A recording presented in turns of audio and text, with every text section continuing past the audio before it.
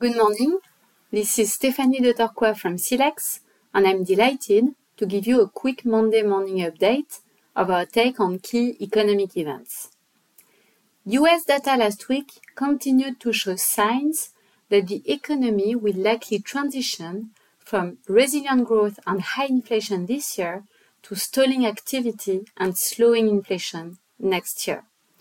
Indeed, US producer price indices, which measure inflation of products sold as they leave the producer and are often seen as advanced indicators of CPI, slowed to a lower than expected 8% year-on-year in October at the headline level and to 6.7% year-on-year at the core level, confirming the positive signal from lower CPI inflation in October and corroborating the message of upcoming disinflation from most leading indicators.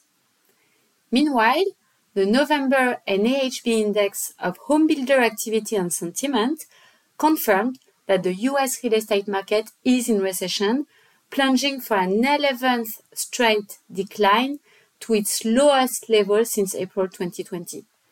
This has historically been consistent with a significant rise in the unemployment rate 12 months later, confirming our view that, even in the US, which has proved one of the most resilient economies worldwide, recession will be difficult to avoid next year.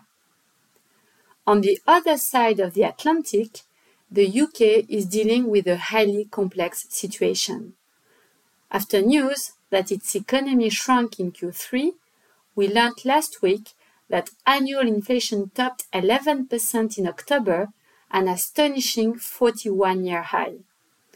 Inflation is now forecasted to have peaked, but this won't be enough for the Bank of England to materially scale back the pace of tightening yet, with markets expecting rates to peak over 4.5% from 3% today. In this context, the UK autumn budget statement expectedly replaced the large fiscal loosening put forward just 2 months ago by significant fiscal tightening. This tightening is notably backloaded after the next general election, due by January 2025, with the impact reaching £55 billion, approximately 2.5% of GDP, in fiscal year 27-28. This avoids exacerbating the current cost of living crisis, but leaves question marks over implementation.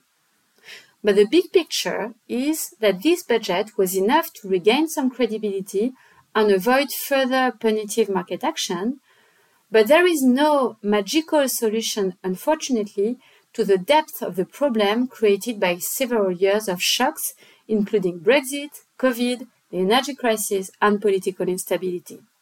Hence, UK's near-term trajectory is unchanged, recession is here, and disinflation will be painful.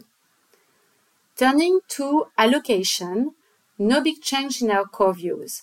The end-of-year equity bear market rally that we expected is mostly done, and we keep an underweight stance on equities with a preference for quality and low volatility strategies. The bottoming process will likely happen sometimes next year as macroeconomic data trough and central banks' first rate cuts approach. On the other hand, quality fixed income offers a great entry point today, as most of central banks' tightening is priced in, and we hold an overweight in convertibles as a way to benefit from lower rates while being already positioned for a more structural equity rally later next year. That's it for me. Until next Monday, I wish you all a great week.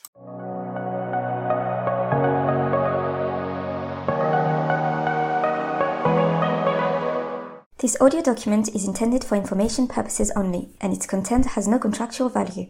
It is not intended for people who are citizens of a country or jurisdiction in which its distribution, publication, provision, or use would be contrary to laws or regulations in force. This invitation does not constitute and should not be interpreted as an offer of investment service, investment advice, or a recommendation to buy, sell, or keep a financial instrument. The figures, comments, and analysis appearing in this document reflect SILEX's sentiment on the markets, their evolution, taking into account the economic context and the information possessed at the date of this recording, and cannot, however, constitute any commitment or guarantee from SILEX. They may no longer be relevant on the day it becomes known. Any investment in a financial instrument involves risks, in particular of loss of capital, and any investor must make any investment decision in the light of their personal and financial situation, independently of SILEX and with the assistance of any opinion or advice specialized. Unless otherwise indicated, the sources of information are those of SILEX. SILEX reserves the right to modify the contents and terms of these documents at any time. The data privacy policy is available on SILEX's website. All rights reserved.